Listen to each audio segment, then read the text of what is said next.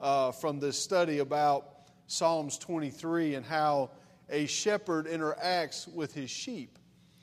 We understand, and let me go ahead and say real quick, let's just put that on pause. You see the backpacks behind me, just in case you're wondering about those, and you'll hear more about them in the second service. These are the backpacks that were put together yesterday for 15 of them will go to home missions, and 15 of them will go to the Central City school system. And if you'll remember, a couple of weeks ago we made pledges. We took envelopes and turned in monies for backpacks, and these are the backpacks. These are the fruit of that. And it was incredible. It's an incredible opportunity to impact our community. And there's a little token of gift in there for each one of the kids in the Central community. And who knows? It may touch the life of somebody, and they may want to investigate a relationship with God over a backpack. You never know. I don't sell God short on these things. So anyway, that's what these are. Don't worry about them. I do understand that when Sister Christy went to pick up the backpacks, they went to Academy. They're all JanSport. They have lifetime warranties. You'll hear about all that, I'm sure. But they wiped Academy out. They bought 30 of them, and I think that's just about all Academy had. So some poor stock clerk at Academy was not real happy when she left. But anyway, you'll hear more about that later. But anyway, to go back to what I was saying, I hope that you're gleaning from this when we understand how a shepherd interacts with his sheep. Jesus himself saying that he is the good shepherd. David wrote the Psalm 23, having been a shepherd. He knew how a shepherd and a sheep, he knew that relationship very well. And so when we can understand it, I have never raised sheep. The closest I've seen sheep, I've actually petted sheep, but I've never raised a sheep. The closest thing I've gotten to as far as a farm animal raising is cattle. I never owned any, but I got the opportunity to work on a dairy farm for a couple of years. And but when we understand the relationship between a shepherd and his sheep, it shows us and explains to us how God relates with humanity. And it tells us how God relates in our life. And so when we understand that the shepherd, a good shepherd, which we understand that God is, loves his sheep and is willing even to lay down his life for them, then we know that God does love us. And when we understand, and we've talked about it, that a good shepherd in the middle of the night, when he's supposed to be sleeping, when he's supposed to be at rest, will get up and take a stroll through the pasture where his flock is to make sure that there's no wild beast attacking them, that they are in comfortable surrounding, that their needs are being taken care of, even when it cost him his inconvenience and his time and his effort when he's supposed to be sleeping. In our dark times, God, in my opinion, will stroll through our lives just to make sure that even though it's dark around us, God's not sleeping. He's up, taking inventory of our life and knowing that even though it's dark right now, in just a few hours will come a new day, will come daybreak. And so God knows that. So when we don't see anything but darkness, God's not asleep. God's not resting. He's still in control of our life. And when we see that and understand that, then it gives me hope. It gives me courage. It strengthens my faith that God truly does know who I am. God truly does care about me and the needs in my life. And He's going to make sure that those needs are taken care of and that those needs are ministered to. And that's what a good shepherd does. In Psalms 23, in verse 2, the Bible says, He maketh me to lie down in green pastures, talking about the shepherd, the Lord, makes you to lie down in green pastures, and He leadeth me beside the still waters. What is he talking about when he says He makes me to lie down in green pastures? What significance of that what is the significance of that to our lives? Why was it significant for David to mention that God can make us lay down in green pastures? Sheep, by nature, are fearful, and we've talked about that. And for a sheep, it is virtually impossible for it to lay down at all. Not because physically they're not able, but because of their mind, because of their fear, they find it almost impossible to lay down unless there are 4 conditions that are met. There's 4 things that have to transpire in a sheep's life for him to lay down. And notice that David is saying that the shepherd, the good shepherd, the Lord, who he has already identified in verse 1, is causing him to lay down in green pastures. So what transpires to make that happen? Because sheep are so timid, they will not lay down unless they are completely free of fear. One of the requirements that sheep that have to have before they'll lay down, before they'll find themselves at rest and lay down, is they have to be completely free of fear. So David is saying that when he makes us to lie down in green pastures, that there's a place and a relationship with God that we can get to where we are free of fear. Because of their social behavior, a sheep will not lay down unless they are free of friction and tension in the flock. If there's no friction in the flock of sheep, then they will lay down. They will be at rest. A sheep won't lay down unless they are free of pests and parasites in their bodies. They will not lay down. And then the 4th condition that must be met before sheep will lay down is they have to be completely free of hunger. If they're hungry, they won't lay down. They will continue to feed, even if the grass that they're eating on is dry, brown, no nourishment, nothing to them. They will continually feed day and night, trying to fill their hunger. So they will not sit down or they will not lay down unless they are free of hunger. The interesting thing about these 4 conditions for sheep is all of them are the responsibility of the shepherd to take care of. It's not incumbent upon the sheep to make sure that they are free of parasites. It's not incumbent upon the sheep to make sure that they are free of fear. It's not incumbent upon the sheep to make sure they're free of friction within themselves. It's not their responsibility to make sure they're not hungry. All of those responsibilities fall on the back of a shepherd. So you can always tell if a shepherd is doing his job by driving past the flock of sheep, because the sheep will be laying down.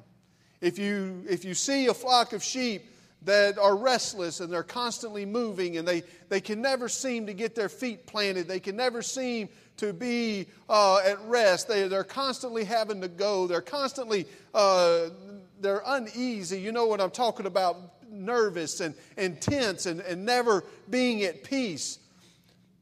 That's because the shepherd is not doing his job. The same can be true in our lives. There's people that never seem to be at peace. There's people that I know that profess a relationship with God, but they're never at peace. They're never settled. They're always seem to have to be moving. They're going and they just can't quite get a grip on life. And so you would think then that maybe the shepherd is not doing his job. But we know that God always does his part. So then we must ask ourselves what shepherd is over them. So all of these things all these responsibilities belong to the shepherd. And he is responsible for taking care of these things. So we're going to go over them a little more in depth, what they mean this morning. First of all, sheep have no natural defense. They have no natural defense. The only defense a sheep has is to run.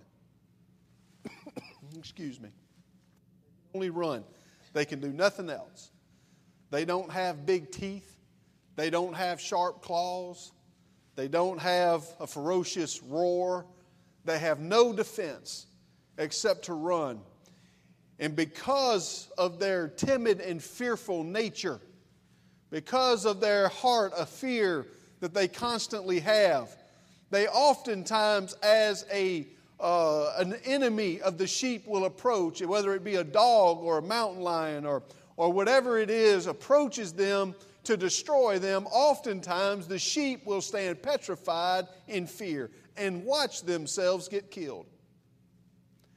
Now you think, how dumb. And it's true. The more I read, the more I realize sheep are dumb. They are dumb. And it's unfortunate that God and the Word of God parallels humanity and sheep. It shows us how bright we are. We oftentimes do the same thing. I keep kicking that thing, and I hope I don't break something. I've got to stand still. But we oftentimes do the same thing. As we see danger approaching us in our life, rather than to react to it, rather than run from it, we will stand there and let it take us over. I have seen it happen not only in my life, but I've seen it happen in lives of countless other people. You can tell them. I remember several years ago, a lady after church came up and began to talk about her son that was fixing to enter his teenage years. And Brother Murphy told her, he said, this is what you need to do. She was worried about him. He was starting to take some bad paths. And he said, this is what you need to do. And 4 or 5 years later, that lady came back and said, oh, Pastor, can you help me with my son? He's doing drugs and he's living a life that has nothing to do with God anymore. She didn't do a single thing. She saw the danger approaching. But then rather than react, rather than to engage the battle, rather than allow the shepherd to do his job, she just stood there petrified in fear and allowed her family to be destroyed. The last time I saw this young man, saw him just 2 or 3 years ago, covered head to toe in tattoos and is a drug addict and all of these other things. And it's the result of somebody standing there in fear while the enemy came. That's how sheep do. A rabbit, just a little rabbit. I enjoy rabbit hunting. I remember when Mike Frazier used to have a good pack of dogs. We used to go rabbit hunting on occasions. Boy, that place over there, where was that at? Fodosh. Man, they had some rabbits over there. Deer, too. Had some good times. Man, see those old rabbits running down through the woods, hear those dogs howling. You didn't even have to kill them. You could just listen. It was just a good day. I enjoyed that. Really wish he'd get some more dogs. He tried to give me his, but I'm not I'm too old for that. But you would see those rabbits run out the bushes and the briars and all that stuff. And, there's just not anything that scary about a rabbit. I mean, how many people do you ever see that see a rabbit and just really just get frightened?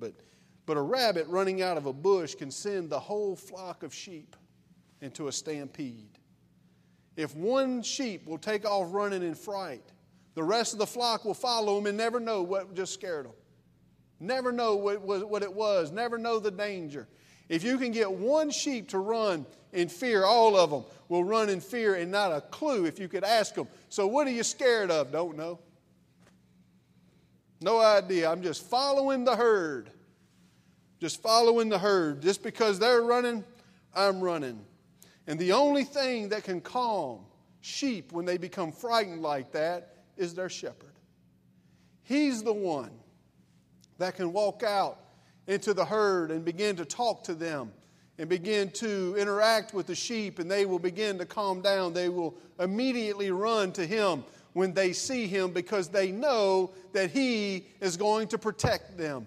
They know that regardless of what it is that's coming after them, if they can get to their shepherd, that he will defend them, that he will keep them. So they run to him, and I can only imagine that sometimes this is why David had his harp out in the wilderness, is that he would sit on the side of these mountains or these hills or on the rock or whatever the case was. And as his sheep would graze out there, perhaps he played his harp and sang songs unto the Lord to comfort his sheep, that they would hear his voice and know that he is there and that he is near.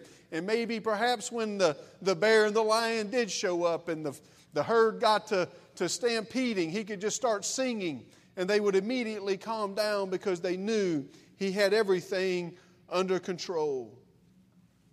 He knew that. And so that's what God does for his people. He is our protector.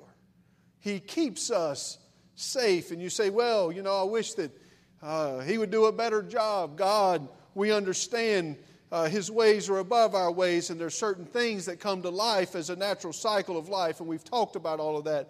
But we know that in the frightening times, we know that in the fearful times, that we can always run to God. We can always go to God because he is a good shepherd. There's been times in my life that I've been afraid. There's been times in my life that I've not understood the future. I don't know where I'm headed. I don't even know sometimes where I'm at. But I can always go to God. I can always go to God. In just a few minutes of being in his presence, you start feeling calm again. We see people running crazy in the world. You see people running wild. Life is falling apart. And I've had people even ask me, where do you go? What can you do to get rid of all of this? It's in the presence of God. When you get to the presence of God, when the good shepherd, and he's your shepherd, when you get in his presence. I've talked to people, I've proven it to myself many times, and I tell people this all the time. Normally, just a couple of hours before, up until church time, there's something going to happen that will make you want to stay home. You can get in a fight with your spouse. Has anybody ever fought with your spouse right before church? Wait a minute. I got one saying never, and the other one sitting there raising both hands doing this.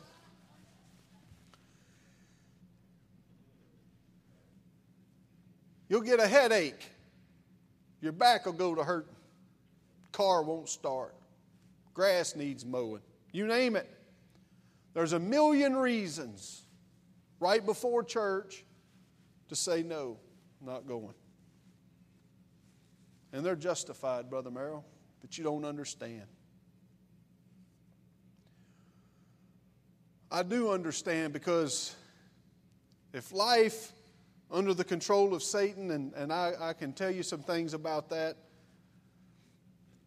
if it can get us running away from the shepherd, then he wins. Because the wild beast does not attack. The wild beast will not come after the sheep when the shepherd is standing there. But if that wild beast can scare the flock and get you running, if he can run you away from the shepherd, then he can single you out and take you down. That's why it's always important. It's imperative that we are faithful to the house of God, where we can be in the presence. You say, well, Brother Merrill, God's everywhere, and he is, and God's an ever-present help. Yes, he is, and I believe all of that stuff. I absolutely do, and God is wherever you're at, and I agree with that, but it's just nice to be in the house of the Lord with people of like precious faith, and to be in the presence of God. And you're not going to be in the presence of God for long before you fear or you begin to feel a calm come over you. Just being in the presence of the shepherd brings a calm. I've had people tell me that I came to church tonight depressed just so depressed I can't hardly stand it. So lonely I can't hardly stand it. With such a bad headache I can't hardly take it. Feeling sick, feeling this, feeling all of these things. But it wasn't long after church started, even when it's just an old Wednesday night, or even when it's just Sunday morning Sunday school, and Brother Merrill's up there harping on the same old stuff. It wasn't long after I was in church that all of a sudden I realized my headache was gone. I realized that I wasn't feeling those feelings of depression and loneliness and heartache anymore. Just being in the presence of the shepherd brings a calm to the sheep. Just being in the presence of the shepherd. And then the second thing that causes sheep to lay down is they're free of fear. And then the second thing is they have to be free of friction within the flock. We've all heard, and when you talk about flocks of birds, you have a pecking order. And we understand that, how the dominant, usually the dominant male and the dominant female will build an order, and so they will work themselves down until everybody in the herd or the flock knows where they belong. If you've had horses, it's real obvious at feeding time. I had a friend of mine, we had 13. I had 2 horses on his place. We had 13 total, and he had a big mare. Her name was Baby. And Baby was bad to the bone, but she was second in line. Baby would kick everybody out of the feed trough. She was big. She was a big horse. She was wide. She was heavy. She was just a huge horse. And there was one little old scrawny horse that was 24 years old, and her name was Ma. Ma was top of the food chain. Ma owned the feeding trough. And that was the only horse, I've witnessed it 100 times or better, that's the only horse that would make Baby run from the feed trough. Baby liked to eat. She liked to eat a lot. She not only wanted her portion, she wanted everybody else's. But when Ma finally strode up there from the pasture, she never ran. She didn't have to. Ma would just stroll up there. She would walk right up to Baby. She would take her and bite her right on the neck. And Baby would take off running, and when Ma got done, she'd walk off. And everybody else could come up and feed. And we all understand that. It's the pecking order. Kids go through that. Have you ever seen kids go through the pecking order? They fight. Who's going to reign supreme in the house? I'm the favorite. No, I'm the favorite. Especially boys. I don't know, do girls do that? They do? Okay. Got several people going. I had 2 sisters. I was just the brunt of all of it. But sheep also do the same thing. They have a pecking order, and usually it's the dominant ewe. They actually, in the sheep society, they call it a butting order because they butt each other. That's how they establish their dominance. And the dominant ewe will usually butt away any other of the lower sheep from the best food and the best sleeping area. All of that stuff, she'll usually butt them away and keep them away from her choice grass and where she wants to eat. And so then the second in line will do that all the way down until you're talking about the little lambs. They will even hit them to get them away from them if it does not belong to them. That's just how they do. And sheep won't lay down as long as there's friction. As long as they feel like that they have to stand up and protect their little area. As long as they think another sheep is going to come get their spot. I've got my little spot of grass over here, and I don't want anybody else to come over here and get my little spot, so I'm going to stand here, and I am going to protect my little spot. I'm going to protect my position. I'm going to protect my place. I have to keep my spot mine, and therefore I have to stand here and protect it, and I don't trust everybody else. And I don't trust when they say that they're not going to come over here and try to take my spot. I'm not going to believe that. But I have to stand here. I have to stand here and protect my reputation, or I have to stand here and protect my stuff. Humanity always has this part of us that tries to keep up with the Joneses. We've always heard of that little cliche, I guess it is. We got to keep up with the Joneses. If you get a car, I got to get one nicer. If you get a house, I got to get one bigger. If you get a job, I got to try to get one that pays more. We all understand that. We all want to be the top dog. We all want everybody to look up to us. Yeah, we do. You can look at me and go, nah, you don't know me. Yeah, you do. There's some part in you. It may not be your dominant trait, but there's some part in you that just says, man, if I could do it. There's so-and-so down the road that just drove up in that brand new BMW whatever. I went to BMW Baton Rouge 2 weeks ago with my boss. I don't have a BMW. I can't afford one, and I'll be honest with you. Oh, I'm sorry, it wasn't BMW. It was Mercedes-Benz. I don't have a Mercedes. One day maybe. I don't know. I don't really like the way they look. Anyway, well, I was at Mercedes-Benz of Baton Rouge with my boss picking up some parts for a Dodge van. I know that sounds strange. I'll tell you real quick. It's got a Dodge name on it. The chassis is Freightliner and the body is Mercedes. And Mercedes sells the parts. So you'll walk up and see Freightliner on the front, Dodge on the back, and it's all made by Mercedes. There was a lady that drove up in her Mercedes-Benz car with the front headlight busted out. My boss and I walked out of the service department, or the parts department, and she said, well, here's your next job. Y'all get to fix my car.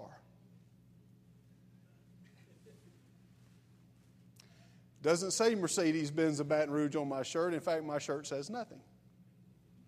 I don't know why she thought I was going to fix her car. I said, no, ma'am. Unfortunately, I don't work here. Thank you very much. And then she proceeded, whether we wanted to hear it or not, to tell us about the story of the guy at McDonald's that backed into her car. But we see people with these fancy things, and we desire to be the top dog. We want to have the best. And boy, if I could just be better than so-and-so for just a minute, just one time in my life, I'd like to up them. They always seem, just about the time I save up to get something a little bit better than them, they always seem, just before they know it, they buy something better than me.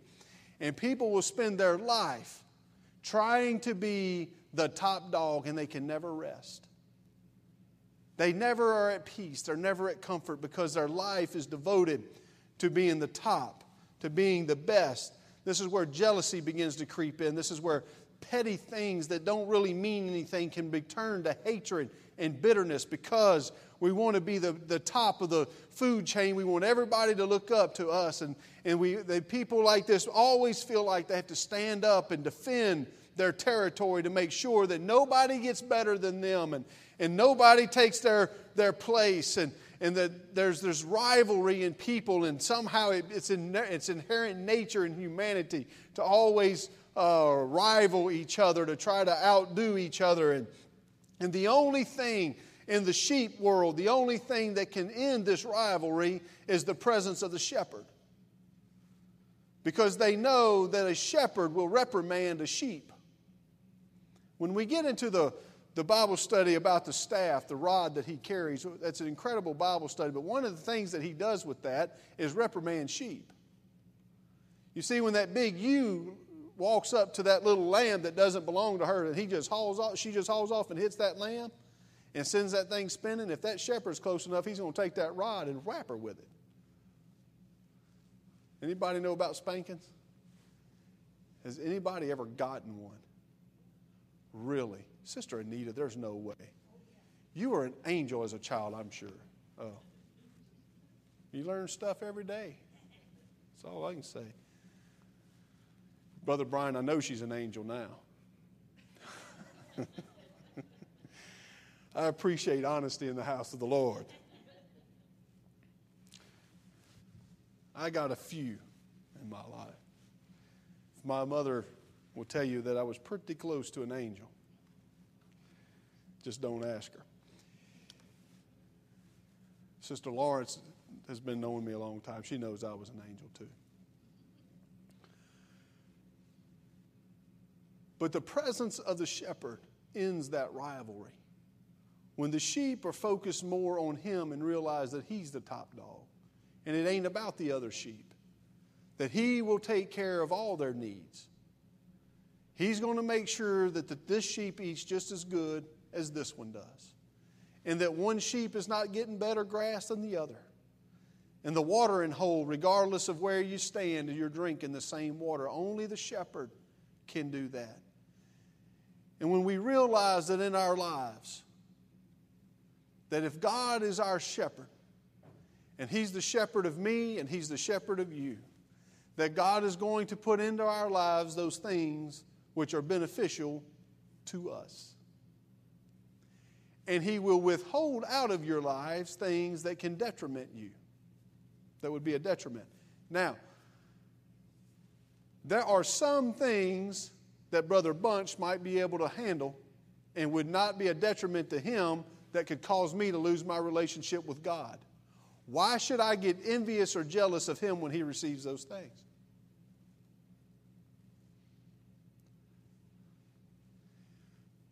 I'll use this as an example, but it goes far beyond just this. Please understand that. But we're going to use the most common thing people are jealous over, and what is that? Anybody? I thought I heard it. Money. They got money. Man, them sorry people. They got more money than you can shake a stick at, and they won't do nothing with it. And here I am, can't make my electric bill, and they'd never miss that $400. Hope $400 ain't your electric bill.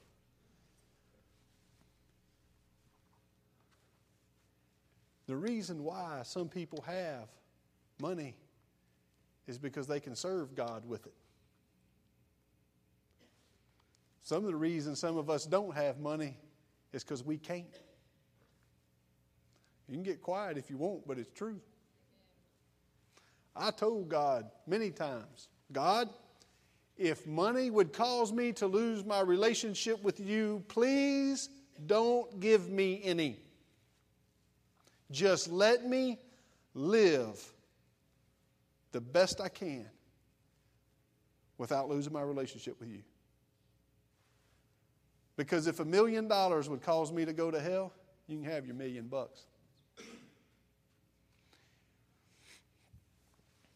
It's true. Now that's just an example. There's a lot of other stuff that people try to keep up with and try to rival others. But the presence of God, realizing that God is not a respecter of persons and that He's going to give to you the quality that He's given to somebody else, even though it may not be the identical thing. He's going to give to you into your life. And you may not ever have as much money as the person sitting next to you. Maybe you can't handle it. But He's going to put into your life qualities of the same magnitude as this person. But it'll be a little something different. Because God is a good shepherd. And He wants all of His sheep to succeed. He wants all of His sheep to benefit. He wants all of His sheep to prosper. And then, I've got to hurry. Man, time slips away when you're having fun. Then sheep won't lay down unless they're free from parasites and pests. Sheep can get very distracted. They can get to the point where they will hardly even eat by such wonderful creatures as nasal flies, bot flies, ticks, stuff like this. They will get so caught up and distracted by these that they will spend all their time in the woods trying to go through the trees and stuff to constantly keep this stuff off of them, and they never eat. They become skinny, not physically. The sheep do, we wouldn't. I guess you could if you ran through the woods and never ate. I guess you would become skinny. But the sheep will lose, they will tear their wool out on the bark and the branches of trees trying to get rid of ticks. They lose their value by these pests, and they can't lay down, they can't find comfort because of these pests. So it is the shepherd's responsibility to constantly watch the flock, and when he notices that the flock is getting uneasy by pests, then he realizes now it's time to do something. And so he has to begin to administer, depending on the pest, different types of oils and ointments, some of them very expensive, to rid the sheep of these pests, to rid them of these parasites and these things that cause them distraction and discomfort. We as humanity get bothered by little things. You ever heard this thing? Boy, that really just bugs me. What is a bug? If you ever gone fishing in the salt water and the wind dies down and you're in the marsh, you're fixing to find out what a bug is. They have these almost microscopic little things called gnats. If you spell it out, it's a good gnat. But those things come out of that marsh by the multiplied gazillions, and they will hone in on your boat. And if you are not careful, you will get packed off by the gnats. I have been out there where it was absolutely miserable. Catching fish, couldn't wait to go home because the gnats were just... And, of course, you got somebody in the boat that wants to hand you a thing of skin so soft. That's the worst smelling junk. And the gnats love it. They would lick it off of you, then bite you. But they bother you. They pest you just... It looks like you're at the signal corps. You know the old military signal corps? That's all you do all day. Could be giving baseball signals. Yeah, hit a home run. And so occasionally we would fire the boat up. Leave a good fishing hole. You would always say, man, we haven't had a bite in the last 20 seconds. I don't think they quit. Let's go. Reel it in and let's run. And everybody was agreeable because you were going to get rid of the gnats for a few minutes. Just get a break. You couldn't fish because of the bugs. How much? And they're so small. They're so insignificant. If you look at it, just like, man, how is that causing me so much trouble? But life has a tendency to bug us. And things that are so insignificant, they're so minuscule, they're so microscopic in the scope of eternity, will distract us to the point that we can't even serve God. We can't live for God. We can't be faithful. We can't be dependable because of some microscopic, insignificant little something that has kept us out of the will of God and kept us out of His presence. But God is always in tune with that, and if we'll let Him. The Holy Ghost is referred to in the Word of God as an oil, as an ointment. We hear of the balm of Gilead, the oil of the Holy Ghost, and it is sent to soothe and to heal those little things in life that bug us. If we'll allow God to minister to our life and give Him the free will and the reign in His life that He wants, then these things will be taken care of and things won't bug us so much. We'll know that God is soothing us and healing us. And then, last, the sheep have to be free of hunger. The Bible says, David wrote, that He makes me to lie down in green pastures. Most sheep country, the best in the world, is generally found in semi-arid areas of the world. They're not really known for their lush green pastures. They're not known for their the best grazing land. They're usually mostly desert-type lands and just little shrub grasses out there. Not good for sheep. So a green pasture that David's talking about doesn't just happen by nature. It's by work of the shepherd. He has to irrigate. He has to plant.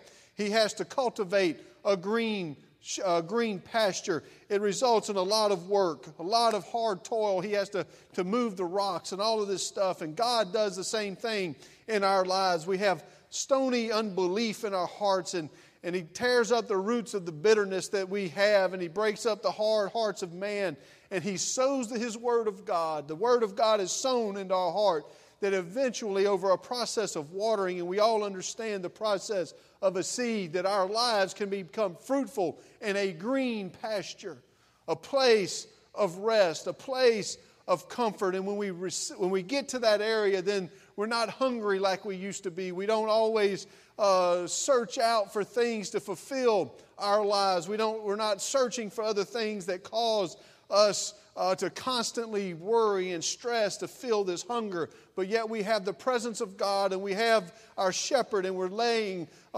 down in a green pasture, a pasture that's been toiled and cultivated and grown over time. And then we have peace, and we can lay down there. And we're free of fear. We're free of conflict.